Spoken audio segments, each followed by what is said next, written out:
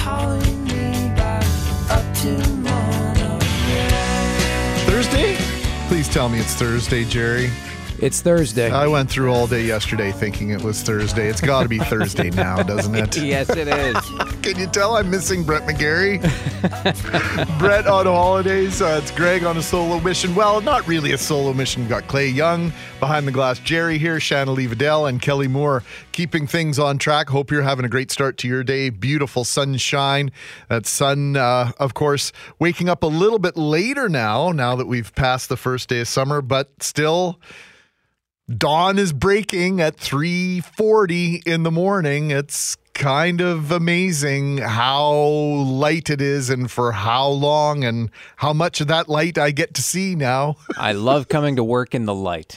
It is a stark contrast to our lives in December, is it not? Hope you're getting ready for the long weekend. Hey, we've got a gut-wrenching story that we told you a little bit about yesterday. A story from Ontario, a mother who lost her 3 children and her father in an accident involving a drunk driver. I'll play some audio for you later this morning, and not in any way trying to bring you down, but it's a message that's critical, especially as we head towards this long weekend. Lots of alcoholic beverages to be consumed, lots of traveling and celebrations going on. But, and I don't want to get preachy on you, but we have to do it responsibly. Speaking of preaching, I don't know if anybody does it better than this guy. We also have a couple of big supporters. You ever see this guy with the pillows on Fox? My pillow guy. Mike Lindell. Where is Mike?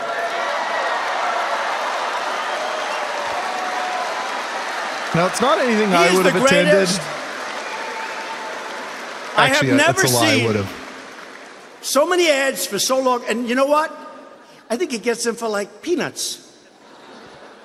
First of all, he does make a great product, great pillows. I actually use them, believe it or not. But he's been a supporter from day one. And I said, I want you to be my ad buyer because I guarantee you he makes great deals. So I haven't asked him yet. Will you be my ad buyer, please, Mike? President My Trump... pillow guy. Thank you, Mike. President Trump gets a hard time. And he's been with us right from the beginning. About going off script, but he is most entertaining when he is freestyling and when he goes off script. And that was last night, of course, in Fargo, North Dakota at Shields Arena. We'll get more reaction, more stories from our colleague at Global News Television, Amber McGuckin, later on this morning. And I'm wondering if Hal and Jeff are a little bit nervous now, Jerry. Donald Trump coming for their job as spokesperson for My Pillow. Look out. Look out. Here comes the Donald because he doesn't have enough jobs. A story that caught my attention yesterday morning before we really kick things off today, the Assiniboine Park Conservancy.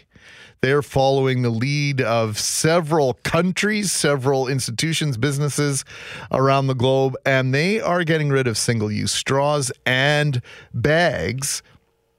And that had Jerry and I talking about Winnipeg phenomenon. Well, that concerns me because now they're going to be contributing to the demise of a species of plant. Is it exclusive to Winnipeg or just very prominent in Winnipeg? I think maybe it's prominent in Winnipeg, but it does grow all over I'm pretty sure all over the world in different climates. I suspect. But here in Winnipeg, we call them the Winnipeg bag tree. A bag tree. I had a bag tree in my backyard for about a year, and the bag very just hung out there, and I couldn't trim it. Yeah. Couldn't reach it. It was too high in the tree. Do you have one in your neighborhood? There's one in the park right across the street from my house. It's been there I've lived there for, it was a year in September, and it was there when I moved in, and it's still there now. So I call it the rare Winnipeg bag tree, but as I walk around Winnipeg, I realize it's really not that rare. It's not that rare. But it's going to become more rare if, Assiniboine Park Conservancy has anything to do with it. They're going to contribute to the extinction of this tree. Now, this is would be sort of contrary to their said agenda, right? To conserve species of all living things. So, That's right. So yeah. I think that I would love it if some listeners would text us some pictures of some bag trees that are around, just because, you know what, they're going to be so rare. We need to preserve the history of the Winnipeg bag tree. We do need to preserve the history of the bag tree. 204-780-6868. Picture of your favorite, best, least favorite, perhaps, bag tree in the city of Winnipeg. Coming up to 6:12, Mackling and McGarry in the morning. Sans, Brett McGarry, hope you're having a fantastic start to your day. Thanks for allowing us to be a little bit of a part of it. In the first 5 months of this year, this could be a good news story. They treated 224 people with naloxone. That's the potentially life-saving antidote to fentanyl. During that same period last year, 371 patients received naloxone. At this pace, the numbers are trending down. While it means the messaging on the dangerous opioid could be working, as Global's Nikki Judy tells us, the concern over the dangerous drug is far from over. We can't stress enough how deadly these street drugs are. For the last 2 years, Corey Guest has been educating Winnipeggers on the dangers of fentanyl and other opioid drugs.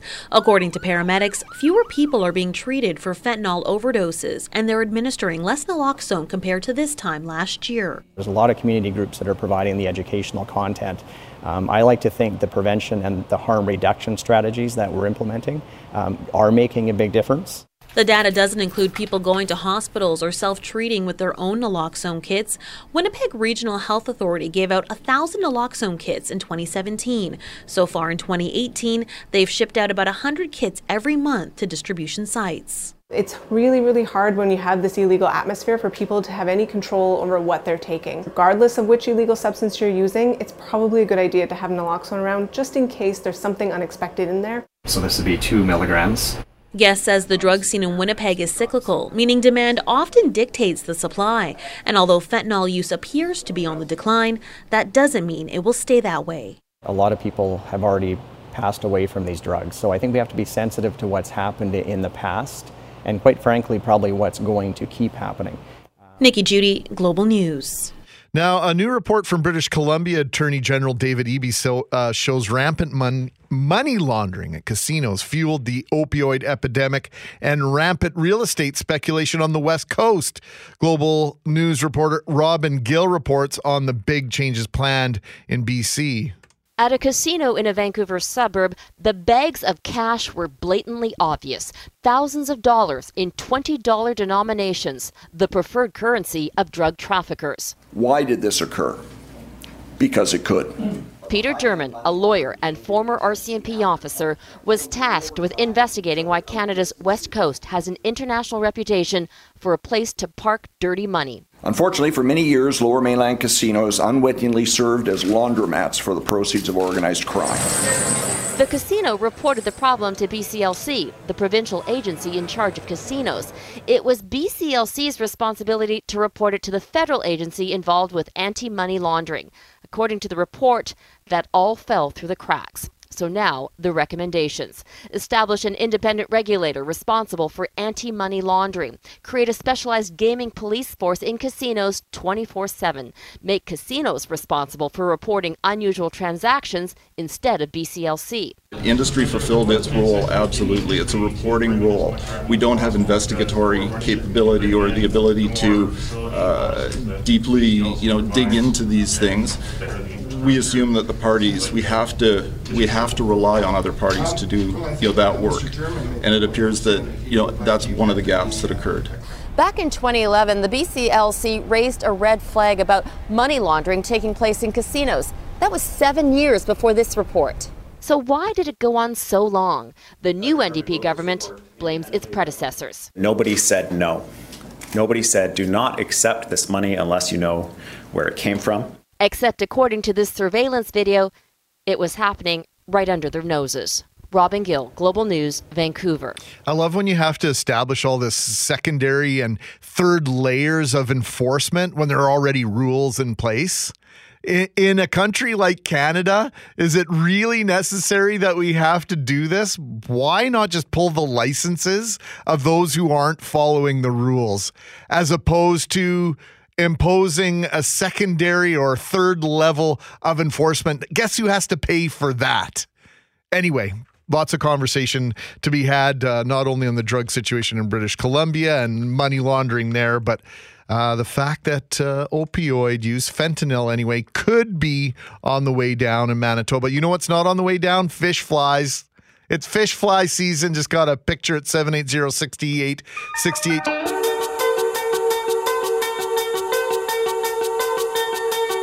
Clay, do you go to the movies? Are you a movie guy? Frequently. Okay, what's the last movie you saw? I'm just trying.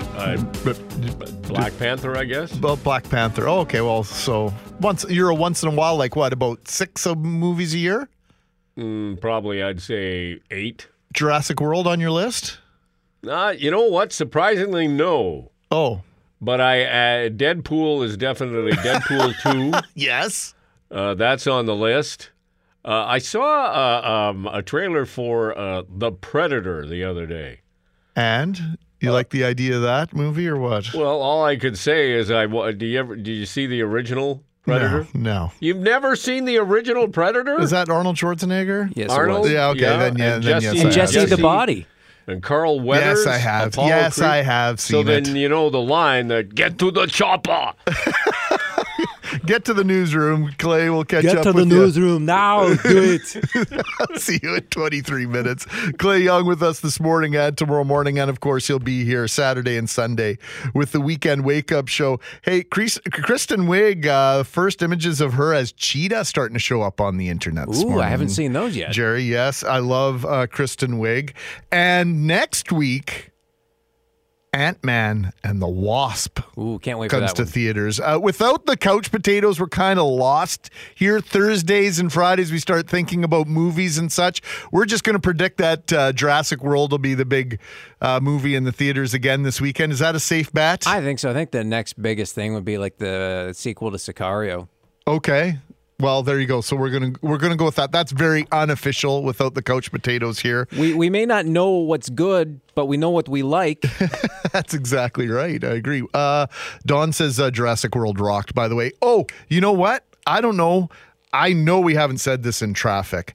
If you regularly travel Highway 59, Lagimodiere at the perimeter, all that construction, that brand new interchange, the traffic flows have changed in there this morning. They laid a bunch of new concrete in the last 2 weeks on the east side, north of the interchange, and it sounds as though, according to a text message, that's opened up this morning. So there's some new barricades and new traffic patterns through there. Progress is being made on that massive project. The reason I wanted to bring up Ant-Man and the Wasp was to segue into this story about a playground overrun with wasps.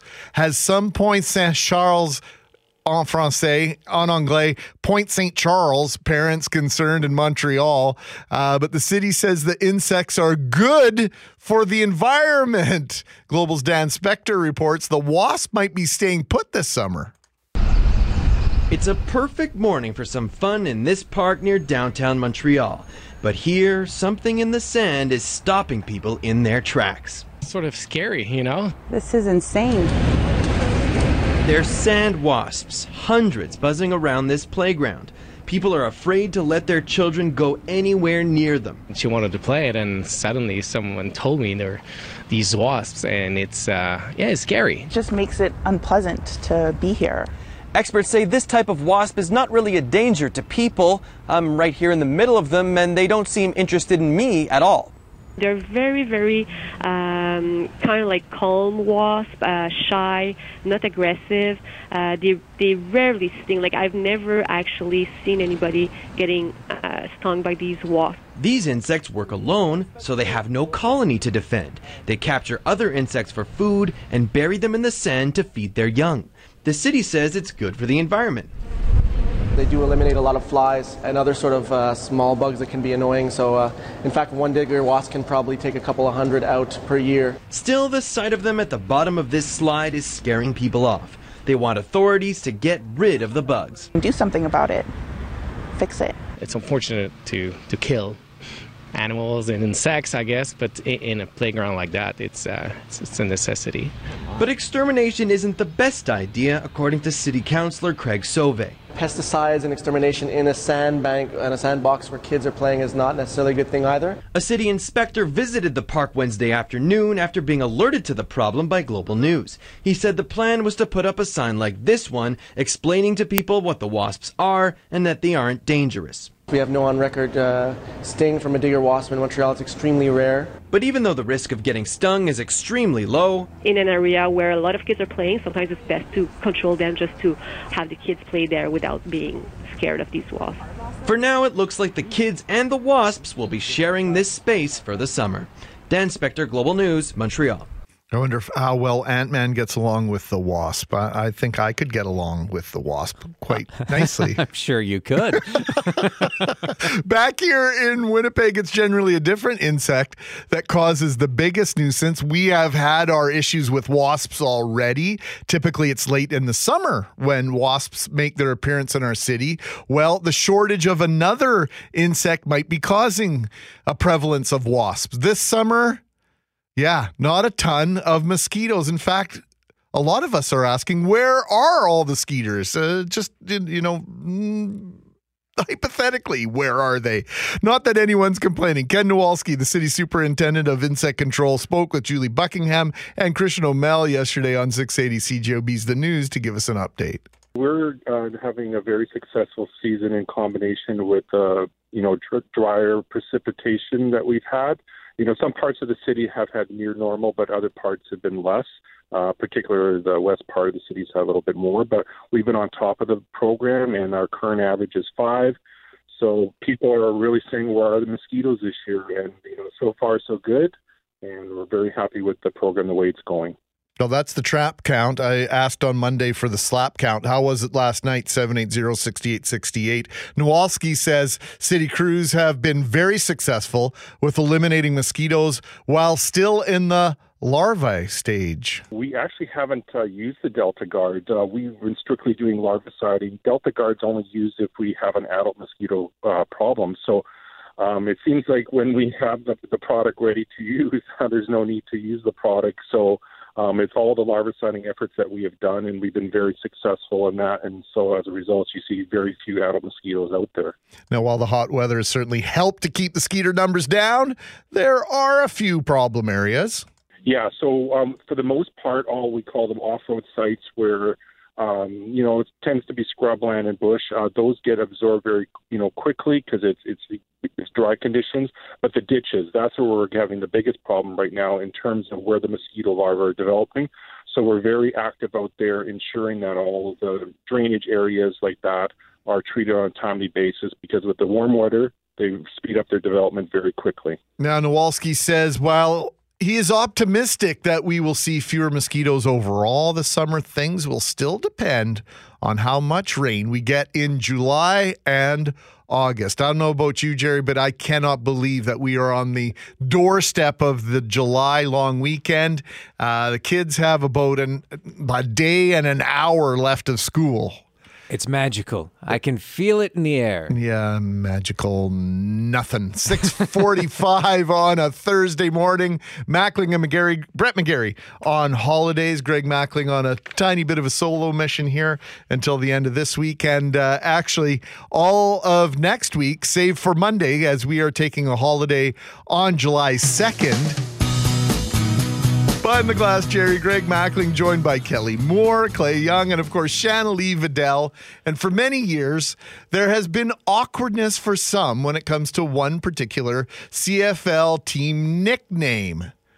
Now, officials from the Edmonton Eskimos Club are on a tour of northern communities in Yellowknife and in Nunavut in the Northwest Territories, as well as Iqaluit and Nunavut, to discuss the issue. Today, we're having coffee, talking, and discussing the same issue.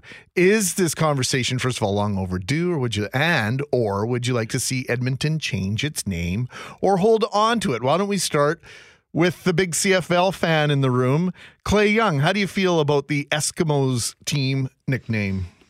I think in today's world, the name should be changed. Diehard Eskimo fans will say, always an Eskimo, forever. But I mean, like I have a problem with it. As you know, I was in Newfoundland. We hadn't heard. Yeah, you hadn't heard.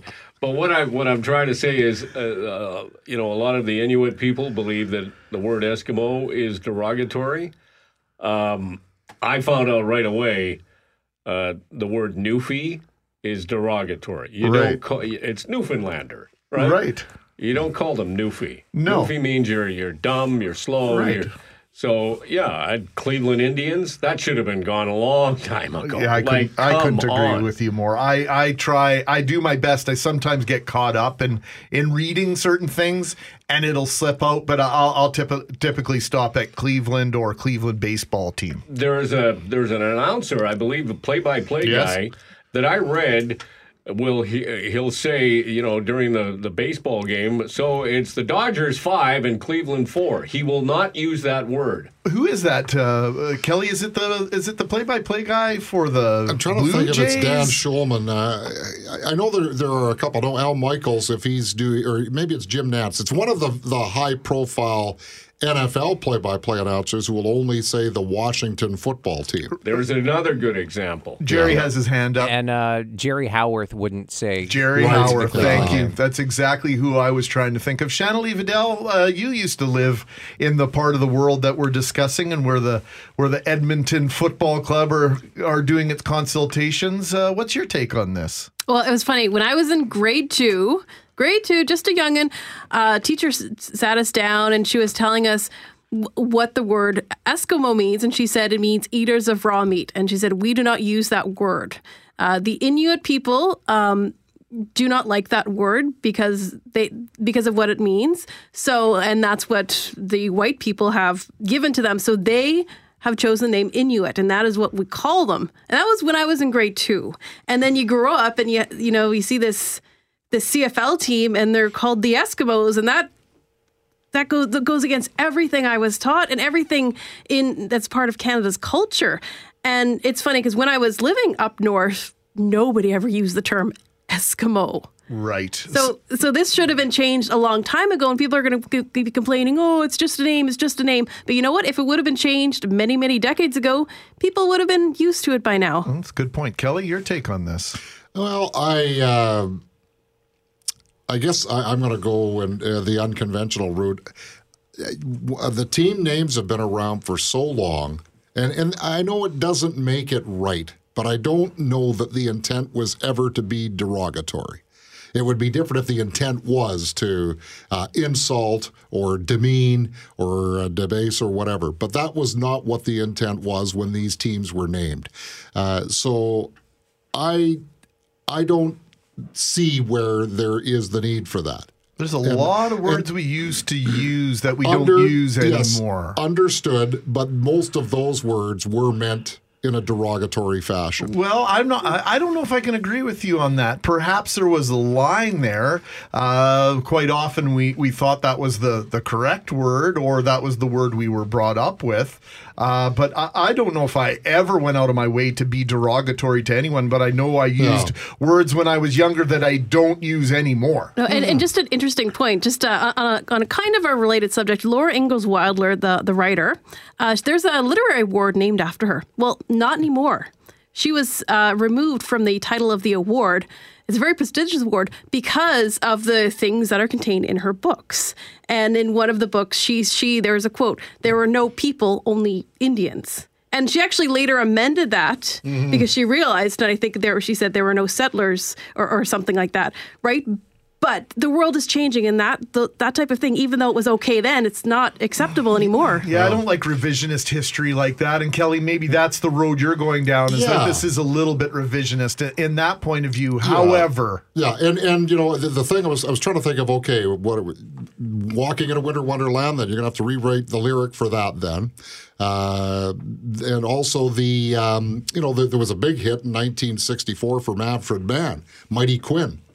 That uses the term Eskimo. So, there's if it's going to be done, then it has to be all encompassing. And it can get a little extreme. I mean, I read somebody wanted to change the name of the Moose Jaw Warriors because they found that. Okay, now that's going way too far. Well, at Isaac Brock, that used to be the team name of the sports teams was Isaac Brock Warriors, and they changed that to the Generals years ago for that. You're warrior. You're ready to go to battle. I consider myself sometimes a yeah, warrior. but the symbol is maybe the is an indigenous person in headdress. Jerry, last word to you because you're in control of the clock here. Yeah, well, I think that I don't think it's up to us. I mean, we're a bunch of white folks sitting around. It's up to, you know what, they're doing the consultations for a reason. Yeah. Listen to the people they're consulting. Exactly. I think, and that's the bottom line. It isn't up to us. Earlier this week, we brought you the story of a 4-year-old boy killed in a tragic farm accident. Leandro Schelling was being pulled in a utility trailer that rolled into a ditch. The incident happened while the trailer was being repositioned after it had become unhitched. Leandro's uncle Simon spoke with Julie Buckingham and Christian O'Mell on 680 CJOB's The News yesterday afternoon. And Simon spoke about the loss of his nephew. My nephew, Leandro Schelling, the cutest little guy. My little nephew was just so cute. His blue eyes they were just so full of joy. It was this little kid that would always come and hug you and tell you, Simon, I love you. I like you. And he'd do it to everybody. Just so cute beyond words. And he really touched everybody's heart. Everybody that would get to know him for even just an instant, they would immediately love him. Just so cute. It's just so funny. Like we could never teach him how to wear his shoes properly. He would wear them the wrong way all the time. And he'd just be fine with it. He'd be just so energetic. He'd have his favorite running shoes running around. It was just so amazing. He got a bike for his 4th birthday, which was just a few days ago on the 7th of June. And the bike was in blue, just his favorite color. And he was so proud riding it. I went for a bike ride with him just a few days before that, and he was just so tough keeping up with his older brothers. And he was asked if they should stop and go back home, and he's like, no, I'm fine. And he was just keeping up with his older brothers. Just such an incredible boy. Just 4 years old, definitely gone far too young. What were some of the things that you like to do with your nephew? He was just the funniest little guy.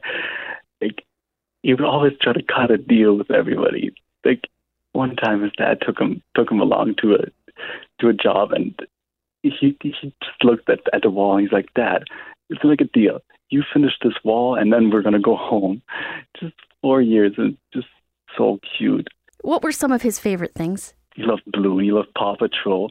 His middle name is Leandro Chase, and Paw Patrol was just his thing. It was from toothbrush to underwear. Everything was Paw Patrol. Of course, because there's a chase in Paw Patrol. These are wonderful memories. Are these memories providing the family any comfort after this tragic accident? For sure, you'll always be in our hearts. It's just so sad to even think about it. It just all feels like a terrible dream, and somebody just has to wake us up from all of this. What has the coping process been like for the family? A lot of leaning on each other for support? Yeah, for sure. We're so thankful for everybody that has been coming out and everybody that has been supporting us. There's so many people that has been reaching out, and it's just amazing how the support that you get from neighbors, from people that you've barely known, and just so thankful. Thank you for all the prayers. Thank you for all the support that we get from friends and family and from strangers that we barely know. It's amazing to see the love of people. It's fascinating. It's unbelievable. People that we barely know and come and bring their condolences. And it's amazing to see like how many people's life get touched by a 4-year-old. It's just amazing. How are his parents doing? It's hard to say. It's just too hard. It's just like a bad dream, tragic loss. When it's an accident like this that involves family, there's no one that can say anything or do anything, unfortunately, to make it better. But of course, people want to do something, and we understand that a GoFundMe has been set up. So that is one way that people can help out. So donations are being collected in his name, is that correct? That's correct, yeah. So we will give out that GoFundMe page, and people are obviously donating there. Is there anything else that you wanted to share with us about your nephew and his family and just about, obviously, the community, the emergency responders and that type of thing? Yeah, great thing for everybody that's been helping. I didn't even get the names of the people that stopped off the road, but there was a few people that stopped immediately and helped and were performing CPR. Just a great thank you. Thank you for everybody that has been involved. Thank you for everybody that has been helping and great support. Thank you all. Thanks for the prayers. Well, and on behalf of all of us here, please take our thoughts and prayers to the entire family. And again, we will let people know how they can help on that GoFundMe. Thank you. Thank you to Leandro's Uncle Simon, who you just heard in conversation with Julie Buckingham and Christian O'Mell. And that GoFundMe page is gofundme.com/Leandro hyphen, and I'll spell Leandro, Leandro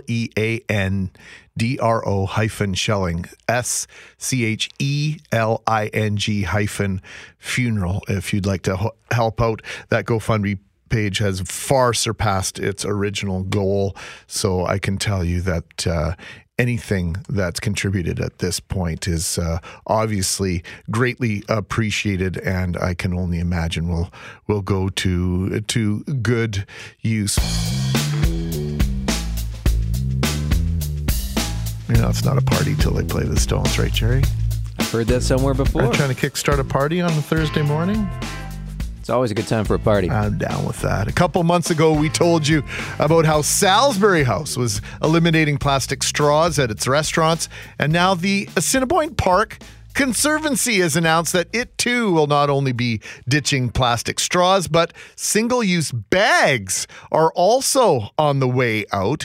Dustin Carson is head of environment and sustainability at Assiniboine Park Conservancy, and he says the organization has slowly been phasing out single-use plastics. We have already moved away from plastic straws within the zoo, so that initiative has already been happening. So we're trying to take small steps in the right direction. So we currently use paper in the zoo, but within Park Cafe and some of our concessions and stuff, we do use straws for drinks that are usually to-go items. Now, Carson says the move could have a big impact on the environment. Some of the major reasons to take action against single-use plastics would be they have a huge impact on the lives of animals and our ecosystems. So here we hear a lot about the negative impacts of single-use plastics on oceans, but recent research also suggests that terrestrial species are negatively affected as more microplastics make their way into our ecosystems. So we could really have a positive effect on our environment by just reducing something that's super easy to do. Not everybody needs a straw, so it's a very simple way that we can inspire visitors to just take small steps to make a big change. Now, Carson hopes visitors will be encouraged to think more about reusing items rather than just throwing things away. So it will take some time, but it's because of organizations like ours that try to change our operations or inspire visitors or society to make these small changes. And a reusable bag will go a long way. It can last for years or decades, but a single-use plastic bag, you'll use it once, you'll throw it in the garbage, and it'll sit in the landfill for years. So it's just about trying to change the perception of how we use things as well, right? So you want to kind of move towards things that you can reuse. Plastic is a very functional material. It can last a long time and be reused many times. We're more focused on the single-use plastics that are disposable. So like you said, the garbage bag, you use it once, it tears, and you throw it away. The Assiniboine Park Conservancy plans to stop providing plastic straws and single-use plastic bags on Canada Day. However, paper straws will be available by request. And Jerry, I know I've altered my behavior big time in the last year or so. I only use a straw when I absolutely need to, and I will make sure that I do not use a lid and a straw if I'm sitting down at a restaurant. Say I'm at a fast food place and I don't really need a lid and a straw. I will actually drink out of the paper cup. Yeah, absolutely. I will too. I don't go to the fast food places that often anymore. Right. But absolutely, if I'm staying in, there's no need for that lid and the straw. And when you've got those self-serve fountains, it's really easy to not have those things. 100% it is. Portage in Maine was in the news 46 years ago today. Bobby Hull signed his contract with the Winnipeg Jets on this date in 1972. I was born in a small town and I live in a small town. Thank you, John Mellencamp. It's time now for the Small Town Salute, brought to you by South Beach Casino and Resort, where service sets them apart. southbeachcasino.ca. This week we are headed to the town of Winnipeg Beach to hear about what is planned for Canada Day. We're joined live on 680 CJOB by Tony Pimentel. He is the mayor of Winnipeg Beach and local business owner. Tony, good morning. Good morning. How are you this morning, gentlemen? Doing fantastic. Thanks for taking some time with us. We'll wish you a happy Canada Day in advance. What's going on for Canada's Big Bash up in Winnipeg Beach? Well, this is Canada Day is usually the start of an exciting summer season for all the businesses in town in Winnipeg Beach. It's hustle and bustle there. We have, of course, Canada Day. We have horse-drawn carriages that are going around town and taking you from place to place. We have our Winnipeg Beach Lions Club have their annual fun picnic. That's where they have all kinds of different picnic games that we used to play, like the egg toss or the different types of picnic games. I don't want to let the cat out of the bag because it's always a surprise of what we're having, and it's a lot of fun. We have for the evening, we have Free Ride coming out, and they're always a great show. And, of course, to close off the evening, we have our great fireworks. We probably have the best fireworks in the Interlake. It's always a lot of fun. We have inflatable jumpers there as well for the kids during the day to come out and play.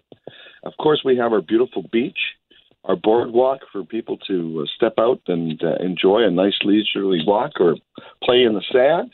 And we can't forget our businesses, too. We have a lot of the businesses that have, and restaurants that have our patios. So you can sit on the patio, have a little bit of dinner, have a drink, and enjoy a free ride in the evening. It's a beautiful community, and I'd like to invite everybody out to Canada Day and come out and have some fun. Well, Tony, I butchered your last name. I know it's Pimentel. It just came out wrong, so please forgive me for that. Secondly, I have seen the fireworks, but only from afar on Canada Day, from Lester Beach, about 10 kilometers across the lake from you. Looks spectacular from there. It's an amazing way to see the show. But I did have my boys up at Winnipeg Beach last year and was blown away by the reconstructed boardwalk. I know you've had this challenge for decades of having to rebuild the boardwalk. I would say that this version of it has a very good chance of surviving anything Mother Nature throws at it. Yes. We have to thank the province for working on it and making it really beautiful. It's incredible. If you haven't been out there in a long time, I encourage everybody to come out and take a walk on that boardwalk. It's very beautiful. And our bandstand, of course, where we have our entertainment. When you're sitting in the park, you've got the backdrop of the lake as you're watching the show. It's a beautiful venue. Yeah, it really is. I was going to ask if that's where Free Ride will be playing, but of course they will be playing at the bandstand and all sorts of other things to do. And just, that side of the lake it feels as though it's undergoing a little bit of a renaissance. So you go up to Gimli, you get a sense that things are kind of bustling there. And Winnipeg Beach has always been one of my favorite places to go. The food, just on its own. The food options are fantastic, but the services as well. Really, you don't need to go too far to get anything whatsoever if you're planning a camping trip or maybe you want to hunker down in a resort or a B&B or something like that. Oh yeah, we have one of the finest provincial campgrounds that was established about 7 years ago, and it continuously sells out within minutes. That goes online. It's one of those. It's one of the few sites that are handicap accessible. It has 3 different voltages that you can plug in, So any size of vehicle for camping is easily accessible in that camping area. We have, again, that's another thing. You're right there in that campground. You're right on the lake. You're right within walking distance to downtown. So if you do decide to have a few bubblies and you don't want to drive, well, then you can walk along the beach and get back to your campsite nice and safe. So lots of great memories for folks up at Winnipeg Beach. What drew you to that part of our province to live and to open a business, Tony? Well, I was 11 years old when I was introduced to Winnipeg Beach with my parents. We always traveled together as a family to different parks, and we just liked the proximity of where Winnipeg Beach was. And my dad worked, and so we had the weekend. So it was easy for us to get to Winnipeg Beach, 45 minutes. He bought a cottage out there almost 54 years ago. And he sold it since then, but the rest of the family have bought cottages there. And when I had an opportunity to be transferred for a job out towards the Gimli area, I took it. And I've been living there now for the last 26 years. Wow. And the business that came up for sale, Playland, that I purchased was one of the places when I was a little boy, I used to go there and play in the arcades. And an opportunity presented itself, and my wife and I are the owners of it for the last 19 years now. My boys had a blast there reliving my childhood there last summer with the skeet ball and all the different games. So, Tony, thanks for resurrecting and keeping that piece of history alive for so many of us that have fallen in love with Winnipeg Beach over the years. How can people get more information and keep track of the different events that are going on before we let you run? Yeah, we have bands playing every single weekend from now on. You can just go to our town website, just type in Town Winnipeg Beach, and we have our website there that has all the different events that we have going on. And, of course, Boardwalk Days, which is our big event with Wonder Shows on July 27th and 29th as well, and that's usually a very busy day. I'm looking at the website right now, winnipegbeach.ca. Tony Pimentel, thank you for this, and once again, happy Canada Day. You too, and look forward to seeing everybody out to the beach. Have a nice day. You too, Tony Pimentel, the mayor of Winnipeg Beach, letting you know that you are welcome in that part of the province on Canada Day, and it sounds like any time at all. Canada Day is in our sights. It's time for celebrating our amazing country. It's time for parties, concerts, and all sorts of public and backyard get-togethers. Food will be prepared and eaten. Beverages of an alcoholic and non-alcoholic variety will be consumed. Statistics and the laws of probability tell us that several Manitobans are likely to be killed on our highways over the next several days as well. There's also a very good chance the consumption of alcohol will play a role in these collisions. RCMP and other police forces around the province will be visible with check stock programs. CJOB will conduct interviews, and you will read and see stories discussing the risks of drinking and driving and the statistics that prove that as a society, we aren't altering our behaviors quickly enough. Case in point, September 27th, 2015, Daniel, 9, Harrison, 5, and Millie, 2, were killed in an impaired driving collision in Vaughan, Ontario. The children's grandfather, Gary Neville, also killed in that crash. Jennifer Neville Lake was a devoted mother to her 3 children. I say she still is. This tragedy has robbed her of the opportunity to watch them grow up. Neville Lake spoke with Global's Karen Lieberman. We visited with Karen yesterday. Here is some of Karen's heart-wrenching visit with Jennifer. The two met in a park in Vaughan, Ontario, near a bench that honors the memories of her family. I'm glad that we met here because it was important to you, and I'm able to see these plaques that I hadn't seen before. Your house, which I imagine was filled with kids' things and all their loving toys and their clothes and all that. Is it the same? What's that like now? It's a tomb. It's a sad tomb. That's what it is. My mind is so not what I was. I don't always make sense anymore. I'm not even the Jennifer you met in court. I'm so different. How would you explain yourself now? Who is Jennifer now? I don't know. I don't know who I am anymore. There's no easy way, because there's no identities, there's no parts of me. I'm still trying to shift through them to see what's left, because it's still so surreal. There's no concrete bits to look at. Still trying to figure it out. And Ed?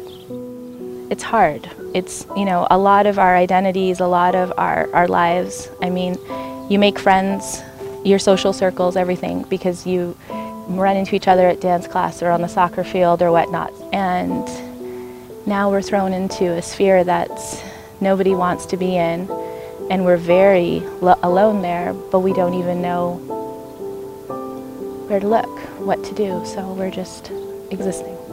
What do you think about? What's on your mind every day? That they should be there. For example, sometime in the next couple of weeks, Millie will be one day more dead than she was alive. And that's something that most parents don't think about, but I'll have to go through that 3 times. And that's horrific. Things like that perseverate on my mind, because it's parts that I shouldn't have to.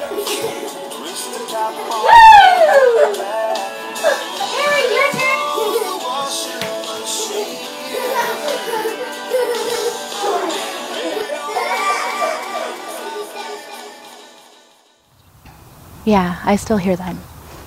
I still hear them all. Sometimes when I'm listening to their videos and whatnot, I sing along, because it's, you want to. I mean, it's a bunch of kids singing. Okay, let's sing, okay? I gave my love a cherry that has no stone. Gave my love a chicken that has no bone. Told my love a story that has no end. The baby, when it's sleeping, has no crying. I can tell you, I genuinely wanted to play all 9 minutes and 30 seconds of this interview, but that was just simply not possible. Please go to globalnews.ca to see the pictures and the videos of these children stolen from the rest of their family. Now, who did this? Whose selfishness ripped this mother's father and her 3 children from her? Well, his name's Marco Muzzo. 29 years old at the time of the collision. He was driving a Jeep that caused the fatal crash. Here's his story. After spending the weekend in Miami for his bachelor party, Muzzo and his friends flew back to Pearson International Airport in Toronto on a private jet. Muzzo admitted he had been drinking on the flight back to Ontario in February of 2016. He pled guilty to 4 counts of driving under the influence causing death and 2 counts of driving under the influence causing bodily harm. Not sure why there's a distinction drawn there. That adds up to 4 individuals harmed. As far as I know, all 4 of those individuals died. He's currently serving a 10-year jail sentence, and upon release will face a 12-year driving suspension. As we approach Canada Day long weekend, please remember the potential tragedy that can come out of a decision to drink and get behind the wheel. Nobody intends to tear a family apart with their irresponsible actions, their illegal actions, but it happens. Let's please all do our best to ensure that it does not happen on our watch. Speaking of Donald Trump, which we weren't at all. Just a terrible segue. United States President Donald Trump speaking straight down Pembina Highway, essentially last night, 4 hours, 23 minutes from where I'm sitting, according to Google Maps, by the way. The president of the U.S. was speaking at the Shields Arena in Fargo, North Dakota, and I didn't realize she was back already. Amber McGuckin Global's very own was in Fargo last night. Amber, they wouldn't sell you a ticket or what? Why weren't you in the arena? Oh, we didn't get the media passes early enough, but no, it was good to be outside and actually to see all of his Trump supporters. It was like nothing I had ever experienced before, honestly. I had been to Justin Trudeau in January, and in Canada, people don't wear shirts that have his name and his photo, but that was everywhere last night in Fargo. Everyone was wearing some kind of Make America Great Again T-shirts for Trump. It was everywhere. I saw some of the footage. Mm-hmm. I'm gonna try and be gentle here. Jerry, can you help me out here? It reminded me of what you might see outside a sporting event. Is that keeping it polite enough? Yeah. Yeah, No, that was pretty accurate. Yeah, I think so. I mean, they were very excited about it, but there was even Trump jerseys and very much so like a sporting event. I know you met a Winnipegger who made the journey, who's a big Trump supporter. Yeah, it was pretty interesting. So we went to the front of the line to see, okay, these people are going to be the biggest fans, right? They got here early. So we went to the front of the line and we're chatting with people. Some people had set up tents, had been there the day before. And then as we were kind of talking to the line, a few people back, waved us over and was like, "Oh, are you guys from Winnipeg?" And he was also from Winnipeg. So that's Zachary Stevens. He's from Winnipeg, but he actually goes to school in North Dakota. So he's kind of half and half. And so since he's been in school there, he says, become obsessed with Trump. He was wearing a sweater with Trump's face all over it. And it was very hot out, like very, very hot. And he had been there since 3 a.m. Very dedicated. He was very eager to see the president. We asked him why a Winnipegger would be so, what about him is a draw for you to get there at 3 a.m. You got to be very into it. He just thought that Trump was bold, and he liked that he just said what he wanted, and he was hoping we would have someone like that here in Canada, but we don't. That's what he said. Well, you know what? Why don't we just play a tiny bit here of Donald Trump yesterday at Shields Arena in Fargo, North Dakota. And I'm proud to report that just yesterday, the Supreme Court upheld the travel ban and our authority to keep America safe. The travel ban ruling underscores just how critical it is to confirm judges who will support our Constitution, our great, great Constitution. Justice Anthony Kennedy, a very special guy, also just announced a little while ago his retirement from the United States Supreme Court. And I'm very honored. He goes on to say that, basically Kennedy resigned because he trusted President Trump to name his replacement. We don't need to get into that. But Amber, you hear the response of the crowd. You hear the vocalizations and the oratorial skills of Donald Trump, who comes under constant criticism for going off script. I think that's what he's best, is when he goes off script. Yeah, it was really interesting. I wanted to ask people what they wanted to hear from him, why they wanted to come see him in person. And I thought, some of them might want to talk about some of the recent issues. So I asked a few of them some of the questions. And honestly, most of them had no idea, what I was talking about. And there was, I thought, okay, maybe you're here to hear about the trade war or something. So I asked a few people, and I cannot tell you how many people had no idea what I was talking about. And it was interesting because there was even a kind of a little demonstration by farmers earlier in the day, protesting some of these issues. And there was another farmer I spoke to who had no idea about a trade war at all. So it's very interesting to see, why people came out and what they wanted to hear. But I think most of them wanted to to be there for exactly what you're talking about, just to hear him and to see him speak and just to be part of that whole experience. I think that was kind of the biggest draw for some of these supporters. Yeah, it's the celebrity for sure. He's larger than life. And this whole conversation about his celebrity playing such a gigantic role in his popularity over the substance of what he stands for, I think will continue for a little while now. Amber, thanks very much for this. That was a quick trip. Where'd you eat supper last night? What is it? I honestly don't even know what it was called. It was a chicken fast food place. You might be able to help me. I had never been there before, but we were told, you got to go there. I had a grilled chicken sandwich. Well, you didn't go to Paradiso for Mexican, so you're off my Christmas card list. So I tried to. went fast through. I was trying to do you a solid, Amber. Hey, we'll catch up to you. We'll catch up to you soon. Great. Thanks, Amber. Okay. Bye-bye. Global News reporter Amber McGuckin. She was in Fargo yesterday as the president was there. I don't know if the president was there because Amber was there or Amber was there because the president was there.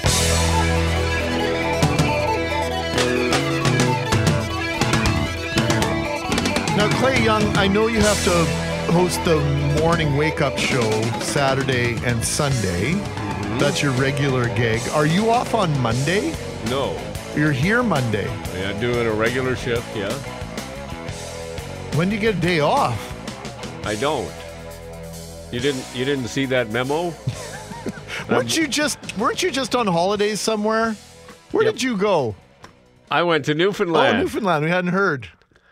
Clay, you just won the Super Bowl. Where are you going now? I'm going to Newfoundland. Clay Young, you'll be back at 9 o'clock with news. You can use all the latest information. Of course, it's 8:36. I'm Greg Mackling. Brett McGarry on holidays. And speaking of holidays, it's going to be a long weekend for many of us, thanks to Canada Day. But because of the way the holiday falls and the celebration of Canada Day falls on the Sunday, many businesses will be open Sunday, closed Monday. That means some employees could be at work on Canada Day instead of at festivities and participating in those. To talk more about this, we are joined live on 680 CJOB by John Graham, Prairie Director for the Government Relations for the Retail Council of Canada. And John, never mind the fact that some could be at work on Canada Day instead of participating in festivities. I think a lot of us who will be participating in festivities on Sunday will be looking maybe to do some chores and get some things done on Monday, and maybe in for a huge surprise when we pull into a shopping mall or the parking lot of your latest or your largest home improvement center. Yeah, and good morning, Greg. And you're right. It is going to be one of those scratch your head long weekends for retail employees, employers, our customers, as a result of the Manitoba government rules that have most stores closing July 2nd for, I guess, what I would call a proposed Canada Day celebration. So we had this discussion a few months ago, maybe 2 months ago. There was a move to maybe try and alter this in time for the long weekend. Just impossible, or you just didn't get the cooperation needed, John? Oh, I think, there was some willingness within the ministry. The challenge, I think, is that there's only so much bandwidth in a lot of legislation. We do have a commitment from Minister Peterson, though, that he will move forward for revising this quirk, this weakness in the Manitoba legislation for next time Canada Day falls on a Sunday. You're usually pretty good at math. Do you know when that would be, the next time it falls on a Sunday? It's 2029. It's with leap years. It was 2007, 12, 2018, and now it jumps to 11 years from now, 2029. So it's a long time, a long distance victory, I guess. Well, you know what? Hey, you take the victories as you can get them, and that means I'll be able to do my gardening and go to the home improvement store on Canada Day and on the Monday, July 2nd in 2029. So that is good news. Yeah, and I guess the key here is that there is some exceptions. Essential services, Greg, like for you and I, like liquor stores will be open on Monday. Brady Landfill restaurants, pharmacies, garden centers, and frankly, if you're an employee, normally 4 or fewer employees, you have the option of closing on Canada Day, for example, or opening on both those days. It's really if you've got 5, 6, 7 employees or more, or a larger employer, then you're right. The stores will be closed, and you'll have to wait till Tuesday, which is unfortunate because Sunday is going to be a very slow day. People aren't expecting stores to be open on July 1st, Canada Day. They're focused on family and celebrations, and Monday would have been a really good retail day. Without question. And like you say, just a quirk in the legislation. And here we are. And the last time we'll have to deal with this for one reason or another. This just couldn't get done in time for this year. So, John, thanks for bringing this to our attention, and thanks for giving us an update, although it's not the news we were hoping to hear. Like you say, there are lots of retailers who will be in a position to take advantage of the long weekend. Yeah, and the good news is that if you're traveling to Kenora, stores are open on Monday. Saskatchewan, most of Canada, in fact, has legislation that's been adjusted. So, but it will be certainly a scratch-your-head weekend for a lot of people. John Graham, thanks for this. Always good to talk to you, my friend. Good stuff, Greg. Thanks. Take care. John Graham, he is the Director of Government Relations, Prairie Region for the Retail Council of Canada. Many events on this weekend to celebrate our country's 151st birthday, so we thought we would take a look at a couple events going on at a few places around our city. Joining us now is Jordan Earl, partner at 441 Main, and of course the Nightlife Awards, Winnipeg Nightlife Awards, one of the organizers there. Jordan, great to catch up with you. Good talking to you, Greg. I guess this is one of the highlight weekends in the city of Winnipeg because there's always so much to do winter and summer, in my opinion, but it's really ramped up on this Canada Day weekend. Where are you going to take us first? I mean, I think this is a big build-up weekend. Like you say, there's a lot going on, and I think the weather's going to hold out for us. So, I mean, lots going on this weekend. We've got something that I spent some time at last year, the Osborne Village Street Festival going on this weekend as well. Always been a highlight. It's been a mainstay in our community. What are the highlights at Osborne Street Fest? Well, they have giant marketplace going on, extended patios. I was just checking out the lineup earlier this morning. Tons of local talent going on. They got a great stage set up, and I think they're running both Saturday and Sunday. Saturday getting started around noon and finishing up at 11, and Sunday getting started around 11 a.m. and going right through till 10:30, where I expect, like last year, they should have a really great view of the fireworks display that's going on at the Forks from over there as well. Well, and a lot of people do. They'll take the Splash Dash water tour or the water taxi back and forth between Osborne and the Forks. It's really a nice little corridor there. What's happening down at the Forks? I haven't been there for years, but of course, as you mentioned, the highlight, the fireworks. But what's happening during the day before that? Yeah, I didn't make it to the Forks last year myself, but I made it in previous years, and I know it's always a great place for families to go. Sunday, they're getting started around 11. They have a main stage. They also have their secondary marketplace stage going on, so I think they're getting started around 1 o'clock on Sunday, Canada Day, and finishing up with the big lead up to the fireworks at 11 p.m. And was checking out their lineup as well. Looks like they have a lot of great stuff going on, including the WSO is going to be performing there as a lead up to the fireworks. Yeah, nothing like seeing the WSO in an unconventional venue, whether it be Pan Am Pool, the basement at Hudson's Bay, or outdoors, either at the Lyric Theatre or at the Forks. Of course, Assiniboine Park will have all sorts of festivities as well. And you guys are doing something kind of special over in your neck of the woods. We certainly are, yeah. Over at 44 Main, we're going to have really a great block party going on all weekend. So actually kind of cool, our claim to fame. It's the largest beer gardens attached to a nightclub in the country. So that's kind of cool and sort of exciting and something we're proud of. And we're running there on Friday, Saturday, and Sunday night, so Canada Day, getting started at about 9 p.m. And we've brought in some pretty cool local Canadian talent for each night. So on Friday night, out of Vancouver, we're going to have the Funk Hunters, a really great Canadian group. On Saturday, we're going to have a gentleman called Autoerotic, a really good Canadian performer out of Toronto. And then on Sunday, finishing up with Unimerse. She is from Toronto by way of London, England. Well, it sounds like a jam-packed schedule over at the big Canada Day weekend block party. How many people can you hold at this beer garden, by the way? You've piqued my interest. Oh, my goodness. That's a good question. And I thought I was all prepared for you until you asked me that. Hey, you're talking to a guy who spent several years in Calgary and partying it up at Stampede and have been at some pretty huge pancake breakfasts and beer gardens over the years. So you piqued my interest there. You can email me the number later on, Jordan. I'll get that on for folks later. Hey, what does Canada Day mean to you before we let you go and move on here this morning? Oh, that's an easy answer. For me, it means family. It's always a chance for me to spend a lot of time with family and friends, and a great time to celebrate what it means to be Canadian. And for me, that really is about family. Well, and you've done such a great job in celebrating Winnipeg overall. These Winnipeg Nightlife Awards that Brett and I were so thrilled to be a part of earlier this year are fantastic. You're going to be doing it again next year? Oh, without question. I hope years to come. It was a phenomenal event and one that just gets bigger and better every year. Jordan, thank you for this. Appreciate the time. Great to catch up with you, and happy Canada Day in advance.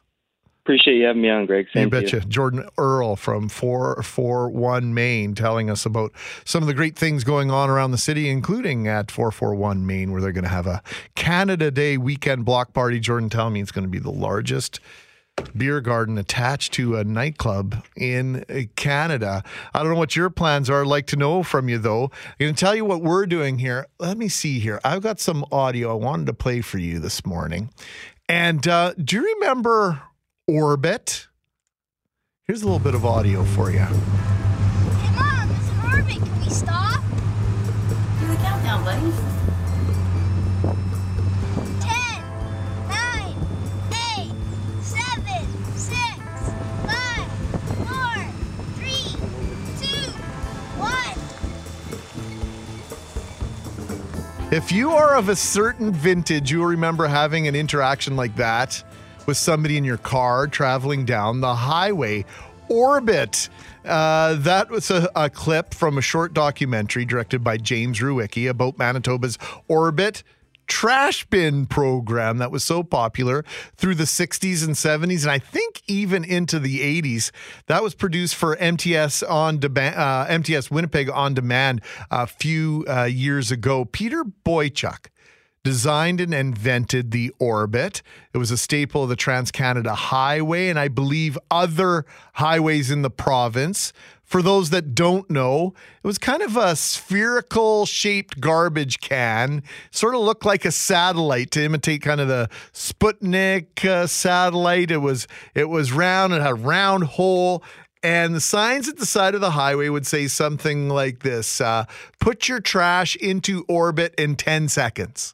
And if you were going the speed limit on the highway, Jerry, and you counted down from 10 or counted up from 1, whatever you did, if you knew anything about space, you were obviously counting down from 10, and you would hit the orbit. Now, whether you had trash to throw away or not, it was kind of a neat way to pass the time, but it was kind of that first evolution of making sure, and to build that conscientiousness about not littering as you're driving down the highway. And I mean, I'm sure you've seen that over the years.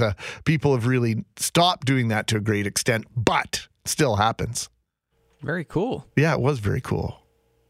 We didn't have anything like that back where I came from. What do they have? Just your trash is welcome in the ditch? You're like, what did they have? Well, they had rest stops every 80 kilometers or so with a gas station in it, and you just drop your trash off there. Not nearly as fun.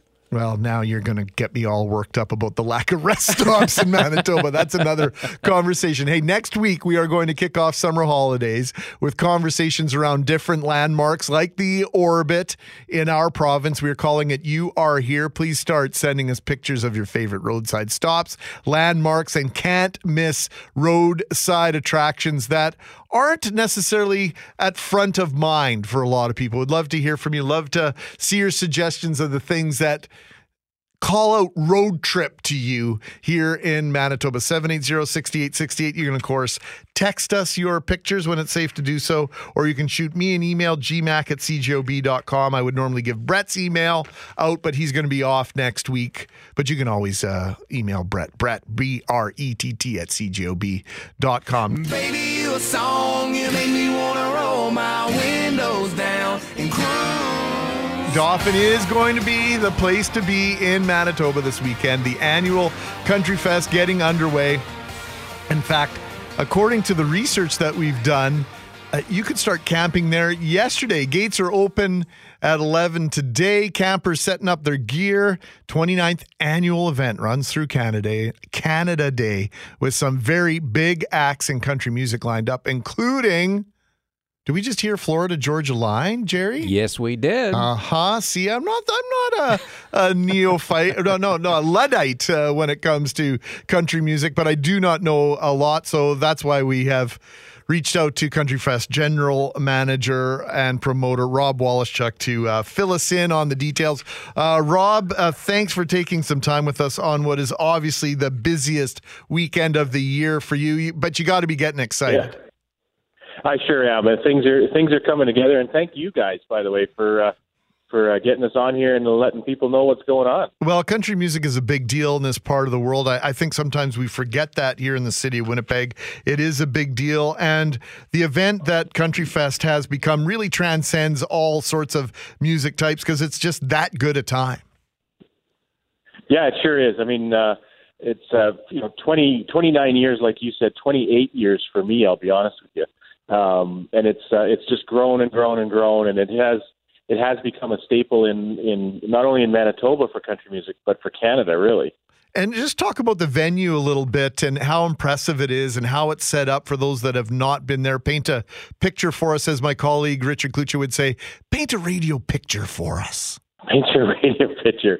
Well, it's beautiful site. I mean, it's nestled in the side of the hills of Ridey Mountain National Park here, just south of Dauphin, about 12 kilometers south of Dauphin. It's the Sala Ukraina Amphitheater, which was built originally back many years ago to host the Ukrainian Festival every year. And the Ukrainian Festival still happens here every year, but Country Fest is also now a tenant of the place, and actually for 29 years now, and have made tons of improvements to the place.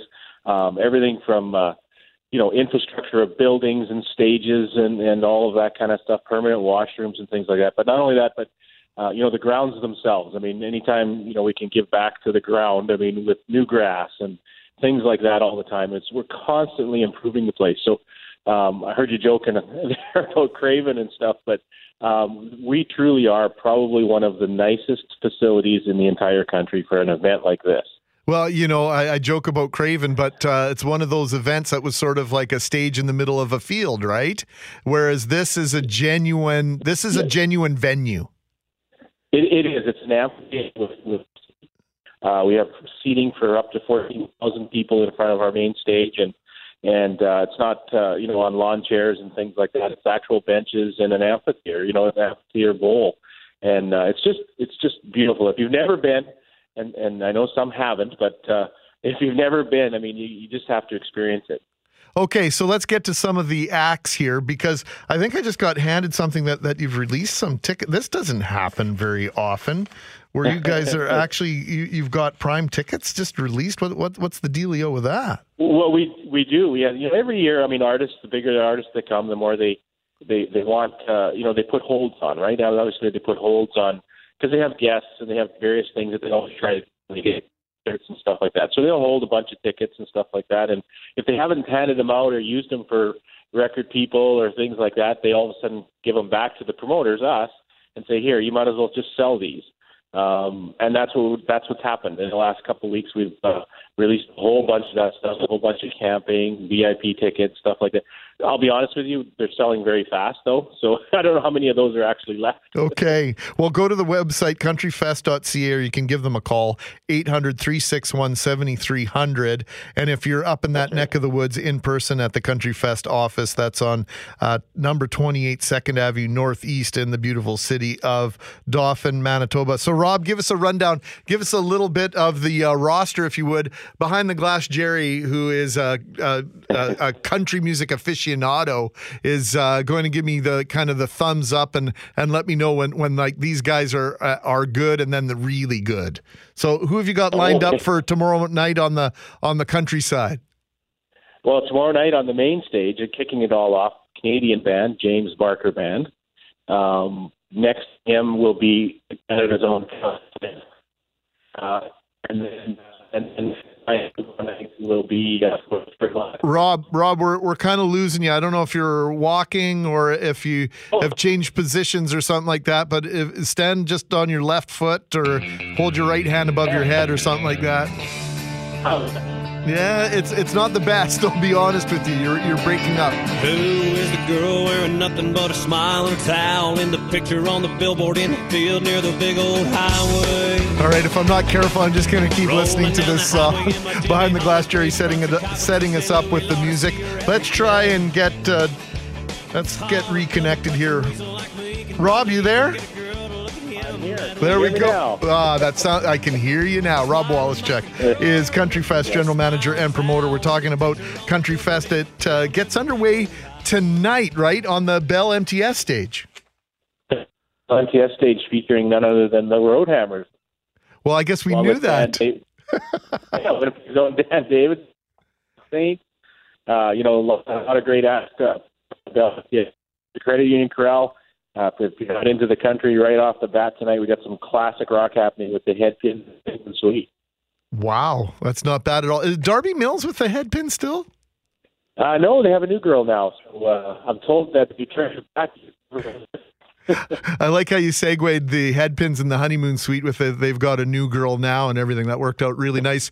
You know what? I don't know what to tell you, man. We have a horrible connection again. I can barely understand what's going on. You know what? Why don't we do this? Because you know what? We want to get the information out there. Why don't we bid adieu to Rob, and then Jerry and I will go through the lineup. Rob, please forgive our manners on that, okay? But we're just going to let you go and make sure that all this information gets out for the country music fans here in Winnipeg, all right?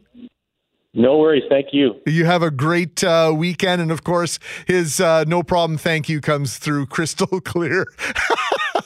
So Jerry, for the Luddites in the crowd that maybe they're prepared to put their foot into the water with some country music and go up to Country Fest. Who are some of the acts that have caught your attention? Well, Dallas Smith is playing tonight, I guess, at the MTS stage, the Bell MTS stage, and he was a rock guy before. He was the lead singer of the band Default. So if you're a rock person, you're thinking, well, maybe this country thing might be a good thing. Check that out, Dallas Smith. And of course, Eric Church is the headliner on Saturday. He's huge, has been for a few years now. Florida Georgia Line on Friday night. They're kind of a crossover. They did that song with Nelly a few years ago. Yeah, they have a unique style for sure. And they, if you tune into the CMAs, they are all over the place, right? With what's his name? The guy with the big beard, who's the guy that wins all the awards, the Chris guy. I'm doing that Chris guy. I'm doing the movie thing that I do with Brett all the time. You know, the guy with the big beard who wins all the awards on the country music. No, I don't pay attention to awards. Okay. I pay attention to what I like. All right, go ahead. Somebody's going to text me here right away. You know that. Is it Chris Cagle? I don't know which one you're talking about. No, it's not Chris Cagle. Oh, all right, I'll figure it out. Okay. Well, also you've got Sunday. It looks like they've got a really good Canadian lineup. They've got Bobby Wills, Lindsay L., High Valley, and then the headliner on Sunday night is Paul Brandt. That's not bad at all. I've seen Paul Brandt in concert probably 4 or 5 times. Love Paul Brandt. See, your phone's ringing, and I've already got text message. Chris Stapleton. There you go. Stapleton. Just couldn't pull it there. And what else? Give me a couple more acts that we should check out in Country Fest, and then I'll give out the information how people can get tickets or find out if there's any left. Okay, well, Aaron Pritchett's going to be playing, and, of course, Emerson Drive. Always a good show. Yeah, no kidding. Hey, thanks for that, Jerry. And to Rob Wallachuk, Country Fest General Manager, Promoter. Sorry, we just had a bad connection there. countryfest.ca. If you're thinking about heading up, don't do so without tickets. It's a tough ticket. They did release some the other day. 1-800-361-7300. Just go online, countryfest.ca. It is a great time, even if you want to go up for the day. I think there's a way for you to do that, but check out the website to do all that. 7 years old and my radio flyer red cape tied around my neck. Top of Thompson's Hill, Billy said I was a liar, and now I'm scared half to death. Is that Paul Brand? Yes, it is. I get the prize. I'm keeping the prize I was going to give away. I had something to prove. Ain't nobody gonna call me a chicken. Gotta do what you gotta do. I'm gonna fly, defying space and gravity. I'm gonna fly, Billy, just you wait and see. It's Mackling and McGarry. I took a walk through this beautiful world. Felt the cool rain on my shoulder.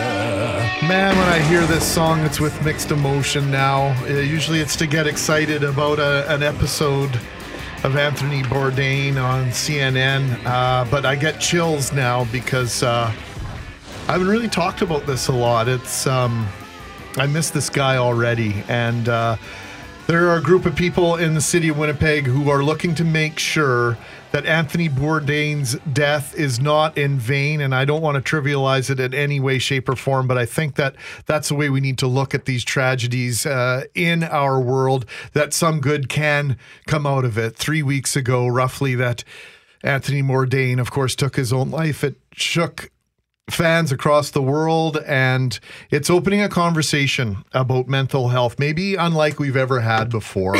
And it's got us thinking, talking, and it's also asking, and it's helping us ask the question, what can we do to help those who may be suffering from depression? Coming up on Tuesday, there's a special fundraiser for mental health featuring 2 of Canada's top 100 chefs. To tell us more, joined by a few guests, Marion Cooper is Executive Director of the Canadian Mental Health Association, Michael Redhead Champagne, renowned Indigenous public speaker, and one of the guest speakers at the event are here in studio. And joining us on the phone, Mandel Hitzer. He's chef and owner at Deer and Almond, and Mandel is joining us from Calgary. Mandel, good morning, and thank you for taking time with us in a different time zone. Why are you getting involved in this, Mandel? It's so close to my heart. Both Adam Donnelly and I, we've both been cooking for a long time. I've been in the industry for 22 years, and I've seen the ups and downs, the alcohol abuse, the long hours, and this is an opportunity to bring some of my peers, colleagues together and, speak up for future generations of people in the industry and young aspiring chefs and let them know that there's a support system out there for them. Oh, The Layover was a great inspiration to me, Anthony Bourdain's series that didn't seem to catch on the way Parts Unknown did. But Parts Unknown, to me, let's just talk a little bit about the legacy quickly of Anthony Bourdain. And for me, it has to do with teaching us that so many of the world's problems can be brought into perspective simply by sitting down and having a meal with someone of a different culture, of a different language, in a different country, or in our own backyard. Yeah, he had this ability to connect with people on a global scale. It happened right away not right away in his career, but in his later years when he became successful after Kitchen Confidential. But there's something really beautiful about food, and it's the language that we can all understand. And when you bring anybody from any walk of life around a table, we can all communicate and tell a story through food. And I think that's like a very powerful tool that he was able to use to connect to people and share their stories and his own stories of travel and life experiences. Michael, I saw you vigorously nodding your head in agreement with that statement. You and I have been communicating for years now, and a lot of that has had to do with not only mental health awareness, but certainly in terms of reconciliation and in terms of getting parts of our respective communities together to have conversation. And there might be no better way to do that than over a meal. I 100% agree. And I think there's this little thing that we talk about in the community when we want to organize something to bring folks together so we can address our challenges, our shared challenges. And we call it the 4 Fs. Free, family, fun, and of course, food. And I think that if we really pay attention to the legacy of Anthony Bourdain and what he was trying to teach us, I think really what he was trying to teach us is that we all have an obligation to one another to take the time to listen, take the time to learn, and build a relationship with your food and build a relationship with your neighbor. And so I just think it's such a powerful example that he has set. And I'm excited to be a part of this because I know we need to talk about this when we lose high-profile folks like Anthony Bourdain in the way that we did. It becomes critical for us to be able to address mental wellness, to address occupational health and safety. I'm really happy that we're talking about the conditions that chefs are working within, and especially with an eye on that up-and-coming generation of future chefs. Talented kids today that are, destroying their parents' kitchens or doing whatever it is that they need to do so that tomorrow they get to be the next Anthony Bourdain. I think it's important for us to make sure that we do what we can today to ensure that they have a safe and mentally safe work environment to be in. I was in that restaurant industry for a long time, and chefs and a lot of people in that hospitality industry are artists at heart, right? And we know, we believe, at least from the outside looking in, Marion Cooper, maybe you can help us with this, that, people who are expressive, whether it's through food, word, spoken word, acting, who are performers, we seem to see a higher case of mental illness. We saw it with Robin Williams. We see it with all sorts of performers. Is that a perception, or do we have some research that says, yeah, you might be at a higher risk if this is who you are? Well, I can't really speak to any particular research that would validate that, but, I think there's definitely that sense that people who are creative are emotive, and so there's a vulnerability there.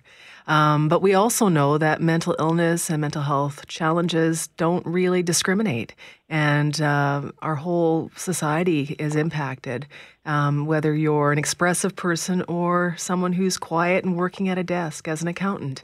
We know that mental illness and people can suffer alone, and everybody has a story. And so part of, I think, the opportunity that celebrating Anthony Bourdain brings, but also acknowledging that people, are quietly suffering sometimes, and how do we use these opportunities to raise awareness and to continue to address the barriers that prevent people from being honest about how they're really doing. I'm really pleased to see the culinary community come around, and there's huge opportunity for us to talk about how do we create psychologically healthy environments within those workplaces. Michael kind of alluded to that. The Canadian Mental Health Association has workplace programs, and we're already talking about how do we get into those kitchens? How do we promote conversations around mental health that are not happening, that are now beginning to happen? Marion, a lot of people, one of the things you'll read in social media or hear from people as you're sitting down talking and Anthony Bourdain's name comes up, almost immediately people will say, he had it all. Why would he do something like that? He had it all. He had the dream job. Everybody loved him. It's incomprehensible for a lot of people that someone would take their own life who had a position like Anthony Bourdain. Help us wrap our brains around that. Suicide is very complex, and there are many factors. Some of that may include mental illness, but there are other factors that can contribute to why a person may choose to end their life. So we can't really delve into the specifics of Anthony because we don't know. But what we do know is that, wealth and privilege and opportunity are not necessarily always as protective as we would think. And so, there's a lot of research on happiness and global happiness, and food and family and community are huge predictors of what contributes to happiness.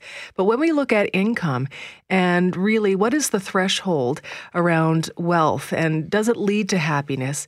One of the studies that I just recently looked at actually talked about that once people make over $75,000 a year, the happiness factor doesn't actually change. So that speaks volumes, right? And, so it's really not about money. It's about what's going on inside. And we know substance use can have a significant role in a lot of mental health concerns. And sometimes that pressure to perform, or if you are a public figure and you are seen as a role model and someone who actually has achieved success, tremendous pressure comes with that. And so maybe that, takes away sort of that freedom to really talk about what's really going on because people expect something different from you. Mandel, when you talk about Anthony Bourdain and everything that he accomplished, and you're having conversations with your colleagues, where does the conversation go in this time since his passing? Honestly, the biggest thing that's happened, and it's unfortunate that it had to follow someone's passing, is the ability to open up and be honest with each other and kind of, dive deeper into the depths of our own thoughts and our own struggles. I've had to even, people that are really close to me come forward and ask for help.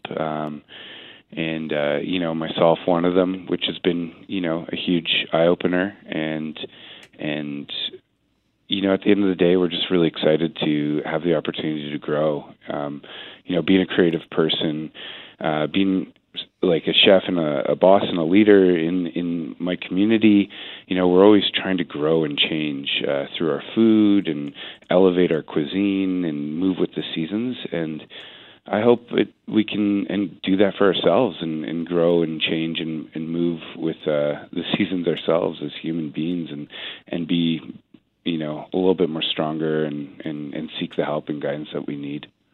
Michael, what do you see as the opportunity here? Unfortunately, a lot of the work that I've done in the community has centered around some very tragic realities. And I think we don't do ourselves any favors if we ignore the challenge that we are facing. And I know that I'm a hyper solutions oriented person, but we can't ignore the fact that a lot of the positive work that happens in our community is in direct response to tragic challenges. For example, Meet Me at the Bell Tower began because of a tremendous loss of life amongst our youth community in Winnipeg's North End. And now, 7 years later, continues every Friday bringing folks together to stop violence. And so I think there is a tremendous opportunity in this moment, as much as it breaks my heart even just to say such a thing, there is a tremendous opportunity in this moment for us to bring our community together and say, are you hurting right now like we are? Because if you are, let's be together. Let's come together and let's share those feelings with one another. And so my hope is that what can come from this is that folks can take a look at someone that maybe they think had it all. And let this be a reminder to all of us to check on our friends who we think have it all, our relatives, folks in our life or our community that are always the strong ones, that are always the helpers, always taking care of others. Maybe each of us now can take it onto ourselves to check up on those people that do have it all and just make sure that they're okay too. I've been finding myself sending messages to people just to say, hey, I just want to make sure you're all right. I know we've had conversations in the past. I'm not trying to be intrusive on you. I just want to let you know that I'm here if you ever want to talk. Time is always the enemy. I'm sorry, you guys, but we're out of it. What's happening July 3rd, and how can we get involved? Who wants to take that? Well, July 3rd, there's a wonderful event happening at the Forks with Segova and Darren Allman hosting a dinner to celebrate Anthony Bourdain, but also to raise funds for the Canadian Mental Health Association. We're thrilled about that. We're happy to be partnering, but we're more importantly, we're happy to have these conversations and to come together and have a meal and talk deeply about this. So we want to get this happening, and we want to keep these opportunities coming so that we can build resources, support community, and have conversations that matter. Mandel, how do I get tickets? Oh, man. Unfortunately, the tickets have been sold out. They sold Like out all your events are sold out. I knew that was going to be the answer. Guys. Yeah, but you can go online and check out the Canadian Mental Health Association website and look for ideas on how you can get involved and see, if you donate money, where that money is going to, what programs they do, and still make a change if it's in your heart. Michael Champagne, always an honor, my friend. Marion Cooper, thank you for this. Mandel Hitzer, thank you for joining us from Calgary. And suicide prevention is a big deal to me. ReasonToLive.ca, 877-435-7170. If you need a voice, if you need to talk, please reach out. I'm Greg Mackling for Behind the Glass. Jerry, thank you for spending part of your week with us.